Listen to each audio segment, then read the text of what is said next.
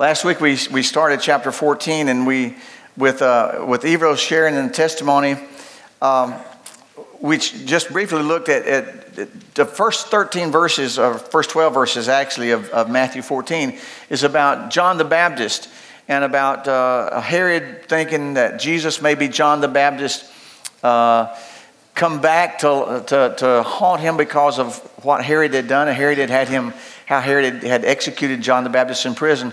We looked at John briefly and talked about a man that believed what he believed so strongly that he wouldn't compromise or back down, even if it meant in prison or even if it meant losing his life, that he stood on his convictions, and that was John. As we move to the verse 13 this morning and down through verse 21, it's the feeding of the 5,000. And it's kind of interesting, you know, as we look at the gospel accounts, Matthew, Mark, Luke, and John, that the Holy Spirit directed them as they were writing the Gospels. Only Matthew and Luke record the birth of Jesus, to have that in there. Matthew is unique because in Matthew we have the Sermon on the Mount, Matthews 5, 6, and 7 of the message that Jesus spoke there. Luke would be the only writer that the Holy Spirit would have to put in there the story about the prodigal son and about the Good Samaritan. But it was interesting to me that Matthew, Mark, Luke, and John all record the incident that we're going to take a look at this morning in Matthew 14 here, of the feeding of the 5,000. And we call it the feeding of the 5,000 because there was 5,000 men. But the scripture tells us that was not counting the women and the kids. So as we talk about the feeding of the 5,000, some conservative estimates say 15 to 20,000. It's a bunch of people.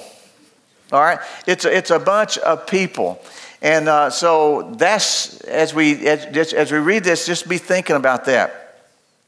And I think it's interesting to kind of set the stage for what's, as we look at this. In Matthew 12, or in Matthew 13, Jesus had been speaking at Capernaum. He had been doing great miracles there, but the unbelief was great.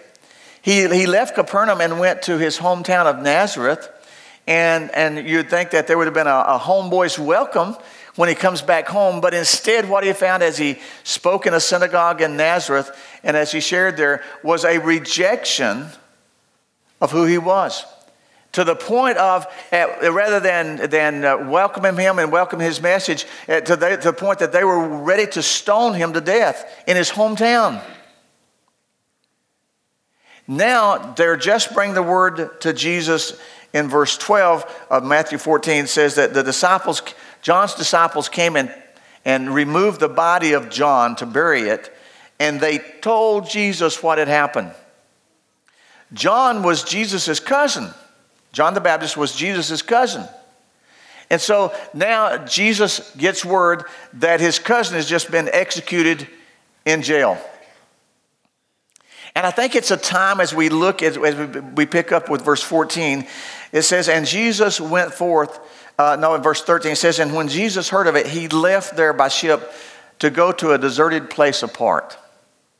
I think we see this, and what's going to take place as we look at the scripture this morning is a time when Jesus was tired, not only physically, most likely, but he was tired emotionally.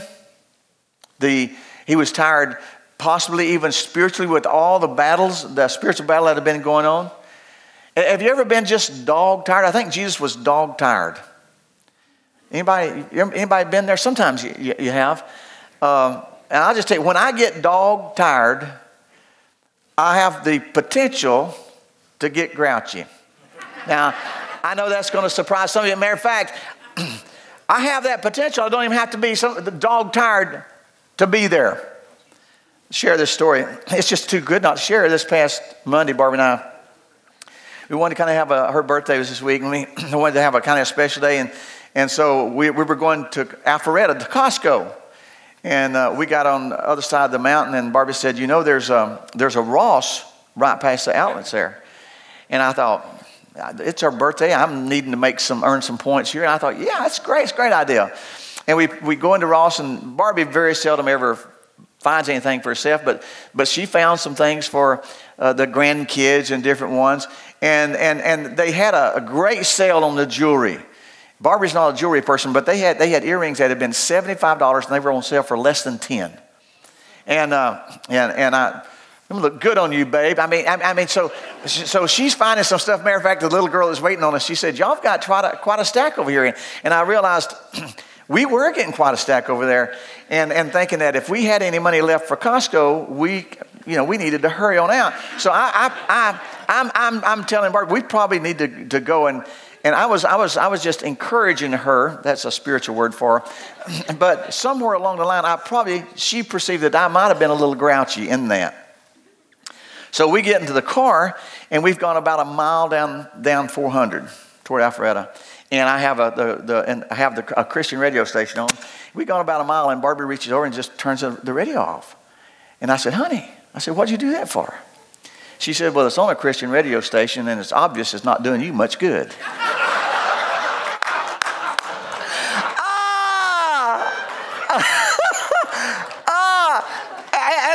She was spot on. She was spot on, and all I could do was just sit there and just rolling because she was right. Don't know if you've ever had the Christian radio station on, but it's not doing you much good. But it was. So we drove on toward Costco in silence till I got my mind right. But as we look at this scripture, I believe Jesus was tired. He was really tired, and he's thinking, just need to get away, rest just a little bit, and I surely need to get the disciples because they've been with him through the rejection. They were with him now when word has come that Herod has beheaded John, and persecution could be just right around the corner. And Jesus was thinking, just get away, and let's just get away just for a brief time. But that wasn't what was going to happen. Look at this. It says he left there to find a desert place apart, and when, verse 13, when the people had heard what he was doing and where he was going, they followed him on foot out of the surrounding towns, cities, it says here. So when they heard what had happened, the people came, they followed him, and some of the crowds, as a matter of fact, some of them came from long distances. And when they got where he was, notice what happens in verse 14. It says, when Jesus went forth in, and when he saw a great multitude, he saw the people, thousands of people. And this next phrase just really, man, it speaks to me. It says, and he was moved with compassion toward him. Now, what does some of your translations say there? Huh? He had compassion toward them. He what? Felt compassion. Some says that he had great pity on them. I just look at this. Jesus is dog tired. He's thinking just a little. But when he sees the people, he sees the great need. He sees the great need, and it moves his heart. Jesus has the potential of seeing great crowds, but he also sees every individual in that great crowd. Jesus can see all of us this morning, see a congregation, but he knows every one of us, from the youngest to the oldest, to the most complicated things that's going on in our mind right now, to the most simple things. He sees, and it moves his heart. It moved the heart of Jesus when he saw this crowd. So much so that notice what he started doing. And so what he starts doing then is that he goes among the people and he begins to heal their sick, and he begins to minister. He begins to talk. He begins to interact with the people, and he's meeting the needs of the people. And it's one of those times that as he ministered, time and the day just got away from him. Have you ever been in a service where the Holy Spirit of God just came down in such an awesome way? Sometimes you can just almost feel it like waves of the ocean coming over the service. And you're there, and somebody's closing service, and you think, man, I'm not ready for service to close. And you're looking, it's been an hour and a half or 2 hours. And it seems like it was not even started because God's presence there, and time loses value. Now that's in a stark contrast to if you've ever been in a service and the preacher's preached and preached and preached and you think he ought to be ready to close and you look at your watch and it's only been 10 minutes. And you think, oh my goodness. But when the Spirit of God shows up, time loses. I think time just has a way of, it doesn't matter. And so all day, he's been ministering to these people, and time hadn't mattered. And so the disciples, I love this now, that the disciples in verse 15 we're in Matthew 14, verse 15, the disciples, when it was evening, came to Jesus. And they felt like they needed to let Jesus know what time it was and what was going on. Now, this is so cool and so funny. I don't know if you've ever felt like you needed to let Jesus know what was going on in your life or not. I have caught myself before praying and talking and just like, and Jesus, you need to know this. And it's just like Jesus saying, oh my gosh, I never realized that. You know, you think he knows everything. He knows everything. But he loves it, I think, when we come to him. But sometimes well, look what the disciples do. They come to Jesus and they said, now Jesus, we're in a deserted place. We're in a desert place. We're out in the country. We're way out we're out here away from everything. And King James says, and the time is now past. What? All I can figure out is they're saying, you ought to sent these folk home a long time ago. It's getting late. Jesus, did you not realize it's getting late? And what we remind him of is so funny. Now you just think about it. It's getting late. And you need to send the people away so they can go into the villages and buy some food. Their concern was, and the other accounts in the other Gospels tell us, that they had been there all day, hadn't eaten. And all of a sudden, kids were probably getting a little bit restless and whiny and needing to eat. And people, and this was it. And all of a sudden, the disciples were saying to Jesus, man, you need to let them go. They're going to be caught on the way home, and the dark is going to catch them. And they're going to be on the road with no food. And I love this when he says to send them into the villages, King James says, so they can buy. I believe the disciples looked 15,000, 20,000 people. Hey, they can't just go to McDonald's and Burger King and Wendy's and Chick-fil-A and Blairsville. They need to go to Hiwassee and Blue Ridge and Murphy. They need to go into all the nearby towns and get them some food. They were letting Jesus know what was going on. Verse 16, but Jesus. Now, I love but. But Jesus said to him, they need not depart. Now, that's King Jameseth. They need not departeth. We would have said, Jesus said, they don't need to leave. They don't need to go away. Wow. Spurgeon preached a message on this phrase. They don't need to go away. Now, Spurgeon could preach a sermon on just the word but. And he was a prolific preacher. And if you've looked at Spurgeon's archives, I mean, and the man's ministry spanned many years. And what a great communicator of God's word. But he preached a message on they don't need to go away. And I thought about that. I was looking at some of his message on this. They don't need to go away. And Spurgeon said, if these mostly listeners didn't need to go away, then surely we as followers of Christ don't need to go away. We don't need to go away to find those needs met. Spurgeon said that circumstances don't need to drive you away from Jesus. You won't have things so hard or so easy that you don't need Jesus. He said there's nothing in Jesus' character. There's nothing in Jesus' demeanor. There's nothing in Jesus that would drive you away. And Spurgeon would conclude his sermon and he would say that there's nothing in the future that can or will ever make you need to go away from Jesus. Now, it's awesome. The message was awesome. But here Jesus just says to the disciples, they don't need to leave. And then quickly, he says to them, give them something to eat. Now, that has got to, they've got to have been, I mean, we just got through, Jesus, look out here. 15 to 20,000 people. It's not a covered dish.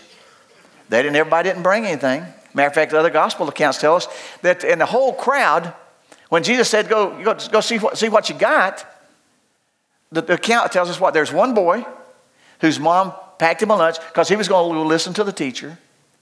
And she packed him a little boy's lunch. She packed him five little biscuits or 5 loaves, 5 biscuits, and what? 2 fish. It says 2 little fish. They weren't stripers. They weren't 50-pound stripers. Got 2 50-pounders in here, boys. We can feed a lot with that. No, it was a little boy's lunch. But Jesus says to these disciples, you give them something to eat. And then in verse 17, that was when they told him, we've got 5 loaves and 2 fishes. And Jesus says, hey, that's pretty good. Bring them to me. Bring them to me. Have you ever heard that? Have you ever heard that old song, "Little is much when God is in it"? And this whole story to me just kind of captures the verses in Isaiah 55. When Isaiah 55, the God is speaking to the prophet and telling people, everybody that thirsts, everybody that hungers, come to him and he has food to feed us with. And in that chapter it says, God says, for as the heavens are higher than earth, my ways are higher than your ways, and my thoughts than your thoughts. When Jesus looked at his disciples and said, hey, tell them not to leave, give them something to eat. Immediately the disciples, what? I know. Immediately they went to, we ain't got any food. We got 5 little biscuits and 2 small fish, and we got thousands of people. We don't have. Their focus was on what they did not have. And Jesus' way of thinking was right the opposite. Jesus was focusing upon what God had provided. Well, God's provided 5 biscuits and 2 fish. But what are they among so many? When they brought them to Jesus, and it speaks of when we give what we have to God, he can do the rest. The God who could speak the worlds into beings by his word out of nothing. The God who could take dust of the ground and form man. The God who could do all this he is getting ready to fix a feast for these thousands out of 5 loaves and 2 fishes. And the disciples are going to be able to be a part of seeing how God works. So Jesus says, bring them to me. And they bring them to Jesus. And he tells them to sit down. He tells them to sit down. It's awesome here. He tells the disciples, have them sit down in groups of 50 and 100. God, somebody said, and it's true, God is a God of order. God does things in an orderly fashion and neat way. Things can get chaotic around me a lot of times, but sometimes I just need to step back, take a deep breath and say, but God, you're a God of order, and how do you want to do this? It wasn't a quick, Jesus said, everybody come by and take a pinch of fish and hold it between your cheek and gum till you're on the way home and it'll satisfy you. He didn't do that. It wasn't just grab it and run. I love this. He said, have everybody sit down on the grass. On the grass. And I believe the mood around was, hey, this is what we do when it's sit down and relax. Get comfortable because we're fixing to eat. And when Jesus feeds us, when he fed them, it was satisfying to the full. Sit down on the grass, get relaxed, get comfortable because we're going to enjoy this time together. And that's what he does. He takes the loaves and fishes, and he looks up to heaven, and he blesses them, and he breaks them. And then he gives them, he gives it to the disciples to give to the people. Now, it's neat. Jesus could have said to these guys, hey, tell them not to go away. I'm going to feed them. And we read this, and we see that's what he does.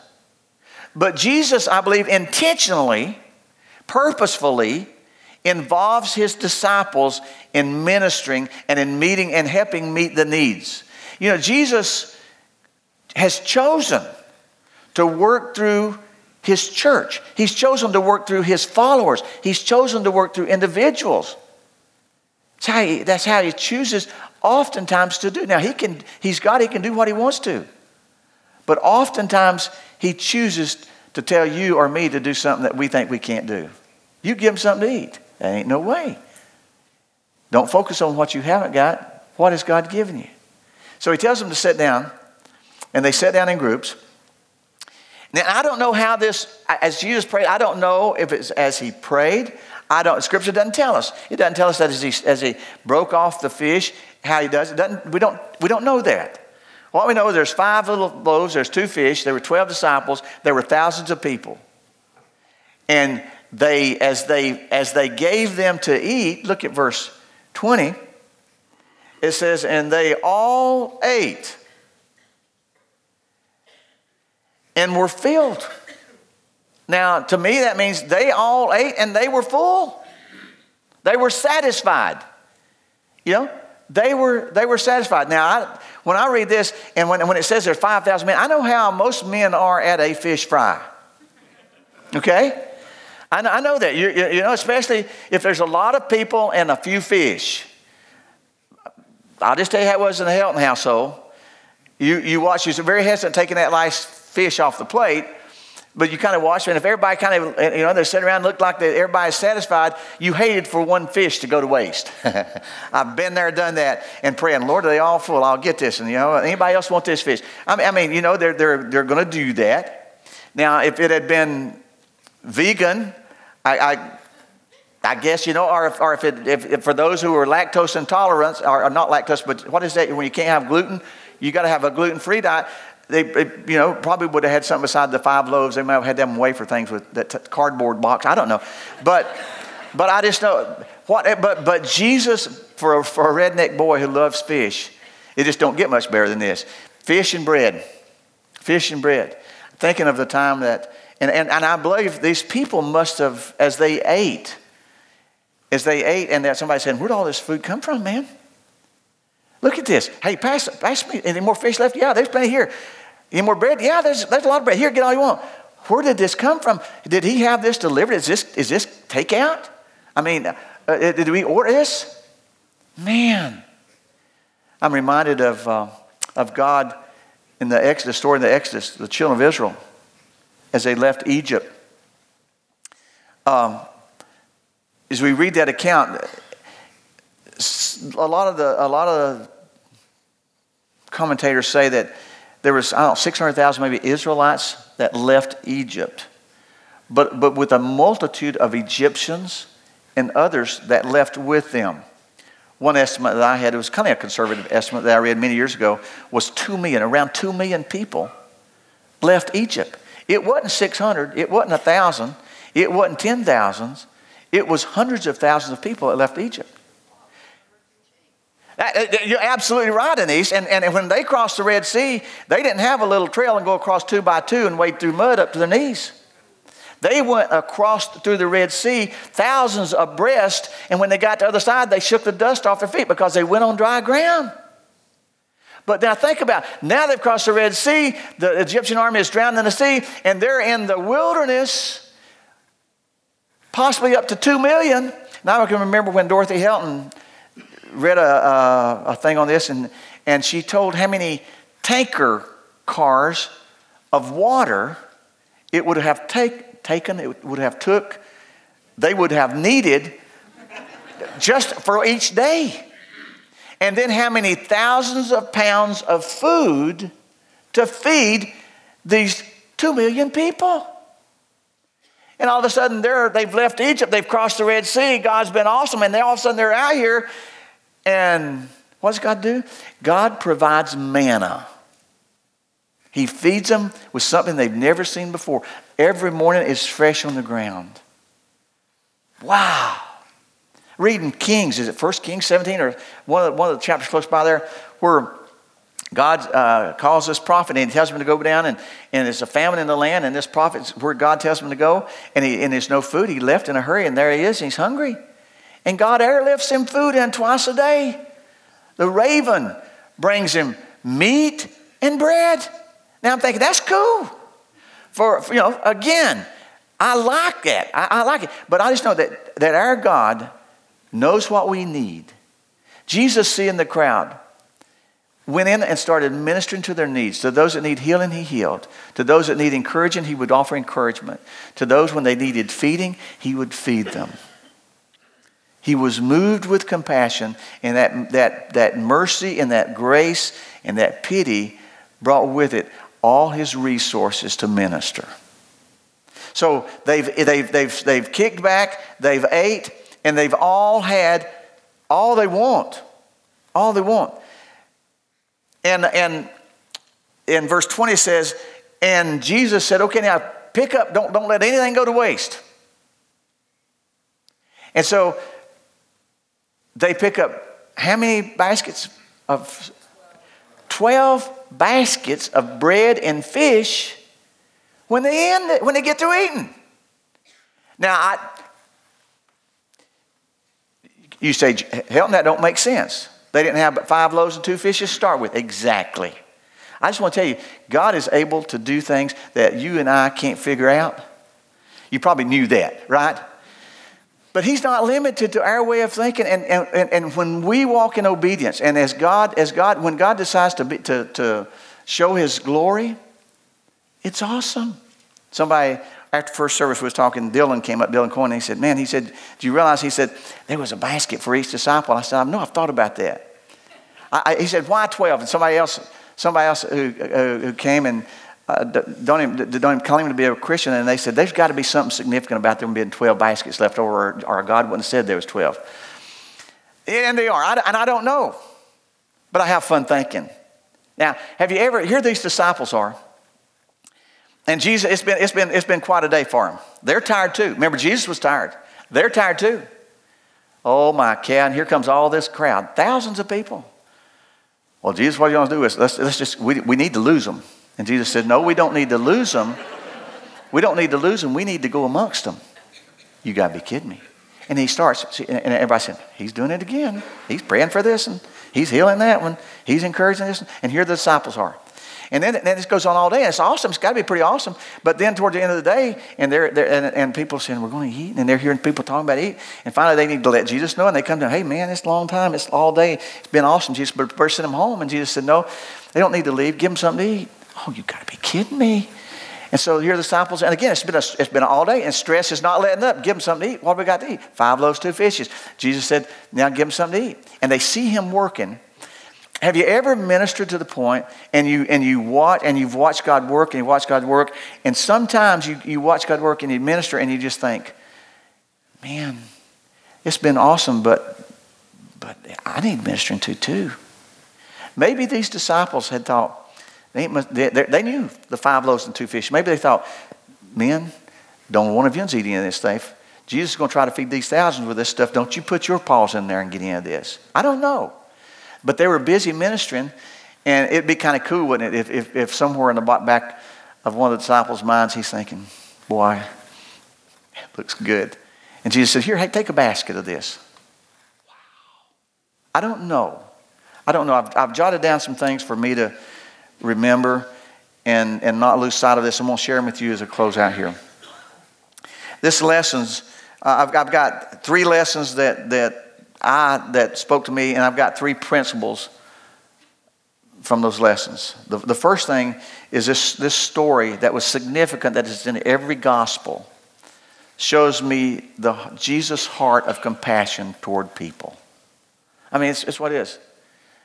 Ministry very seldom is ever convenient, but it's always timely of needs. And Jesus' compassion toward people, toward you and me, each one of us, shows us his compassion. And it not only shows compassion, secondly, is it shows us his care that's moved out of a heart of love. The need that day was for some food. He had encouraged them. He had ministered healing to those who were sick. They had come for different reasons. And he had met met those needs, but now there was a practical need that was great, and he met that. And thirdly, and this is kind of awesome to me, is it showed me how Jesus called his disciples to be a part of ministry when he could have chosen to do it by himself, but his plan was to work through them. And he still does that. I don't know what God may be calling some of you to do something today, and you've like disciples, you need to say, hey, God, I feel like you're telling me to do this, but do you know how much money we don't have in the bank? Or God, do you know what's going on in my family right now? Or God, do you know what, I know you asked me this, but I can't talk in front of people. I mean, we're not unique to this. God called Moses to go down and lead the children of Israel out of Egypt and to go to Pharaoh. And Moses said, I can't talk, man. God, I get all tongue-tied. I can't speak, explain for spluttering. I can't do that. And here we are. But sometimes God speaks and he calls and he asks us to do that which seemingly is impossible. But Miss Hudson Taylor, speaking one year at Bible camp, and she was James Hudson Taylor III, she said, where God guides, God will always provide. He'll never ask you to do something that he won't provide the means for you to do it with. And the fact that they had 12 basketfuls left over, I'm reminded of a story. I'll kind of share this for those. It goes back many years. Barbie, you might have to help me with this. I think it was a girls' dorm. The small camp there, and Priest Cairns is still alive, and he had announced just out of the blue that we needed more camp space, and we were going to build onto the camp. And I'm thinking, I don't know why, preacher, I don't know why you did that. God love you. And but as the leadership prayed about it, we said, okay, we'll build a dorm. We're going to build a girls' dorm, this first dorm, but we're going to build it and pay for it as we build it. We're not going to go in debt to build it. We're going to pay for it as we build it. And Barbara, I almost say we had $6,000 when we started. Is that true? $12,000. What do we have? $1,100. I know because she remembers. And this is our commitment. We will work and we will pay for everything as we go. And when we run out of money, we will stop until we get money to do the next phase of that. Some of you are part of that. I'm looking over at Gary. He's been part of a lot that God has done through the years. And that was our commitment. We prayed about it, finally, and we said, okay, we felt like God was telling us to do that. So we started building the girls' dorm with $1,100. That's what we had. And we built it, and we never had to stop. We never had to stop. And when we got done, we said, well, we've got enough money there to put gas, heat, and air conditioning. I'd never been to a Bible camp that had air-conditioned dorms. Never had in all my life to that point. And they said, we can put air conditioning in there, and we can put carpet on the floor. I'd never been to a Bible camp that had carpet in a dorm, We can do that. We finished Barbara, I'm going to ask you this. We finished the dorm. We started with $1,100, but God has said, step out and do this. And when we finished building the girls' dorm and everything was paid for, how much do we have in the account, Barbie? A little over $8,000. You can't do that with man's figuring. You can't do that with men's figuring. But it was a tribute and a testimony to God's faithfulness. To God's faithfulness. Let me give you my 3 principles. 1, thank God and wisely use what you have. Don't let what you don't have keep you from doing what God calls you to do with what you do have. Okay? Thank God and wisely use what you have. Number 2, trust God's unlimited resources. It's true. We sing it. He owns the cattle on 1,000 hills, the wealth and everybody. He owns everything. Now, I'm not telling you to go out here and be careless. I'm not telling you to go out here and be and just don't do it. Don't do a Jerry Helton thing. I'm not telling you to go out here and start building something and then say, oh, by the way, God, I want you to bless what we're doing. Okay? Boy, I've been there, done that, and messed up. And God, a lot of times God will just let you say, okay, if you think you can do this without me. And he's not a genie. He's not at the beckon and whim and call of us when we run ahead of him. No, I'm not telling you that. I'm just simply telling you. But when God tells you to do something, when God told the disciples, tell them sit down, you give them something to eat. Jesus had something in mind. There's something big. Okay? So when God speaks to you and tells you and calls you and includes you in what he's fixing to do, you better strap up because it's fixing to happen. So 1, principle, thank God and wisely use what you have. 2, trust God's unlimited resources. And the last one, don't waste anything that God has given you. Now, I love this. I remind Barbie of this a lot of times. Remember, Jesus even took those leftovers, darling, put that in the refrigerator. Don't throw it away. Dogs have got dog food. Chickens have got chicken food. Put that in there in the refrigerator. We'll eat it tomorrow, or I might eat it tonight before I go to sleep. Oh, God don't waste anything. He didn't waste these. We don't know what happened to him. We don't know, but he didn't waste anything. I want to tell you something. Not only in material things is God very wise and a good steward, and he wants us to be that, I believe, too. But in your life, God will not waste anything. The experiences, a lot of times we have scars, and we may have more than scars. We may have some ugly scars. Sometimes we may have things in our lives that we think that nobody knows, and God calling us and God saying to you, I want you to go talk to this group, or I want you to speak to that young man or to that young woman, or I just want you to do this. And we find ourselves like disciples telling God what he don't know, right? You got to be kidding. You can't ask me to do that. I can't. You don't know what I've done. I mean, we tell God, have you ever told God that? You don't know what I've done. You know, God doesn't waste anything. His mercy and grace in your life and in my life is an investment in his glory. Out of that, to those people that he just brings along your path, that he puts you in touch with, that he tells you to minister to, that he may tell you to have some fish with for his glory. Well, that's through. I'm at the end. He just kept showing me and telling me, and I just love this story of you pray about what are you saying to me, God? What are you saying to me through this? He may not be saying anything to you other than the fact that it's just his provision and his power and his love for you is greater than you'll ever know. Maybe that's it. I don't know. But he may be stretching some of us through this. He may be saying, oh my goodness, give them to eat. And he may be saying to you, don't focus on what you don't have, but focus on what I've given you. You pray about it. Let me pray with you. Father, we love you this morning. We thank you for your word. Your word is altogether true, and it's timeless. It's ageless.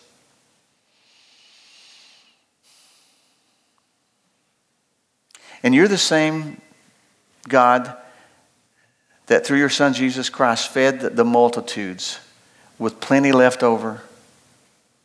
And you're the same God that used your Son and modeled how he involves his followers in ministry. And you're the same God that we don't really need to. We find ourselves often reminding you of things that you already know about. And you just want us to focus on your love and your grace and your mercy and your power and your resources. Your resources, not ours. So, Father, take your word this morning. Let your Holy Spirit speak it into our hearts and lives exactly where it needs to fit in. You fit it in. And I'll thank you for that. In Christ's name we pray. Amen. God bless you. I'm going to see you. A lot of you say, yeah. Yes, Bill. Bill's going to say something. He very seldom, that's like E.F. Hutton talking.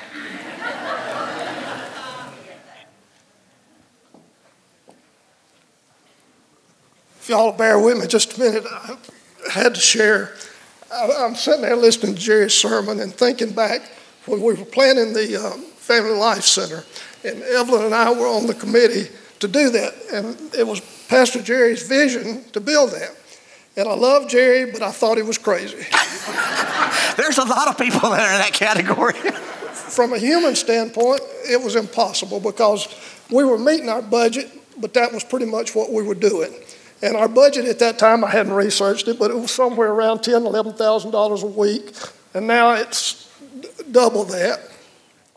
And Jerry told us to go plan a building that would seat 1,000 people for a meal. You know, it doesn't take. I like big dinners. It doesn't take a lot of brains to figure out that that's going to cost quite a bit. But we built the building on faith, and last February we paid off that Family Life Center through faith and through God's faithfulness, yeah. God's faithfulness and through our leadership that we did exactly the things that Jerry was talking about this morning. We used that building for upward and for outreach. We didn't use it for our own use only. And I just praise the Lord for that. Amen. Amen. God is always showing out. Amen. Amen.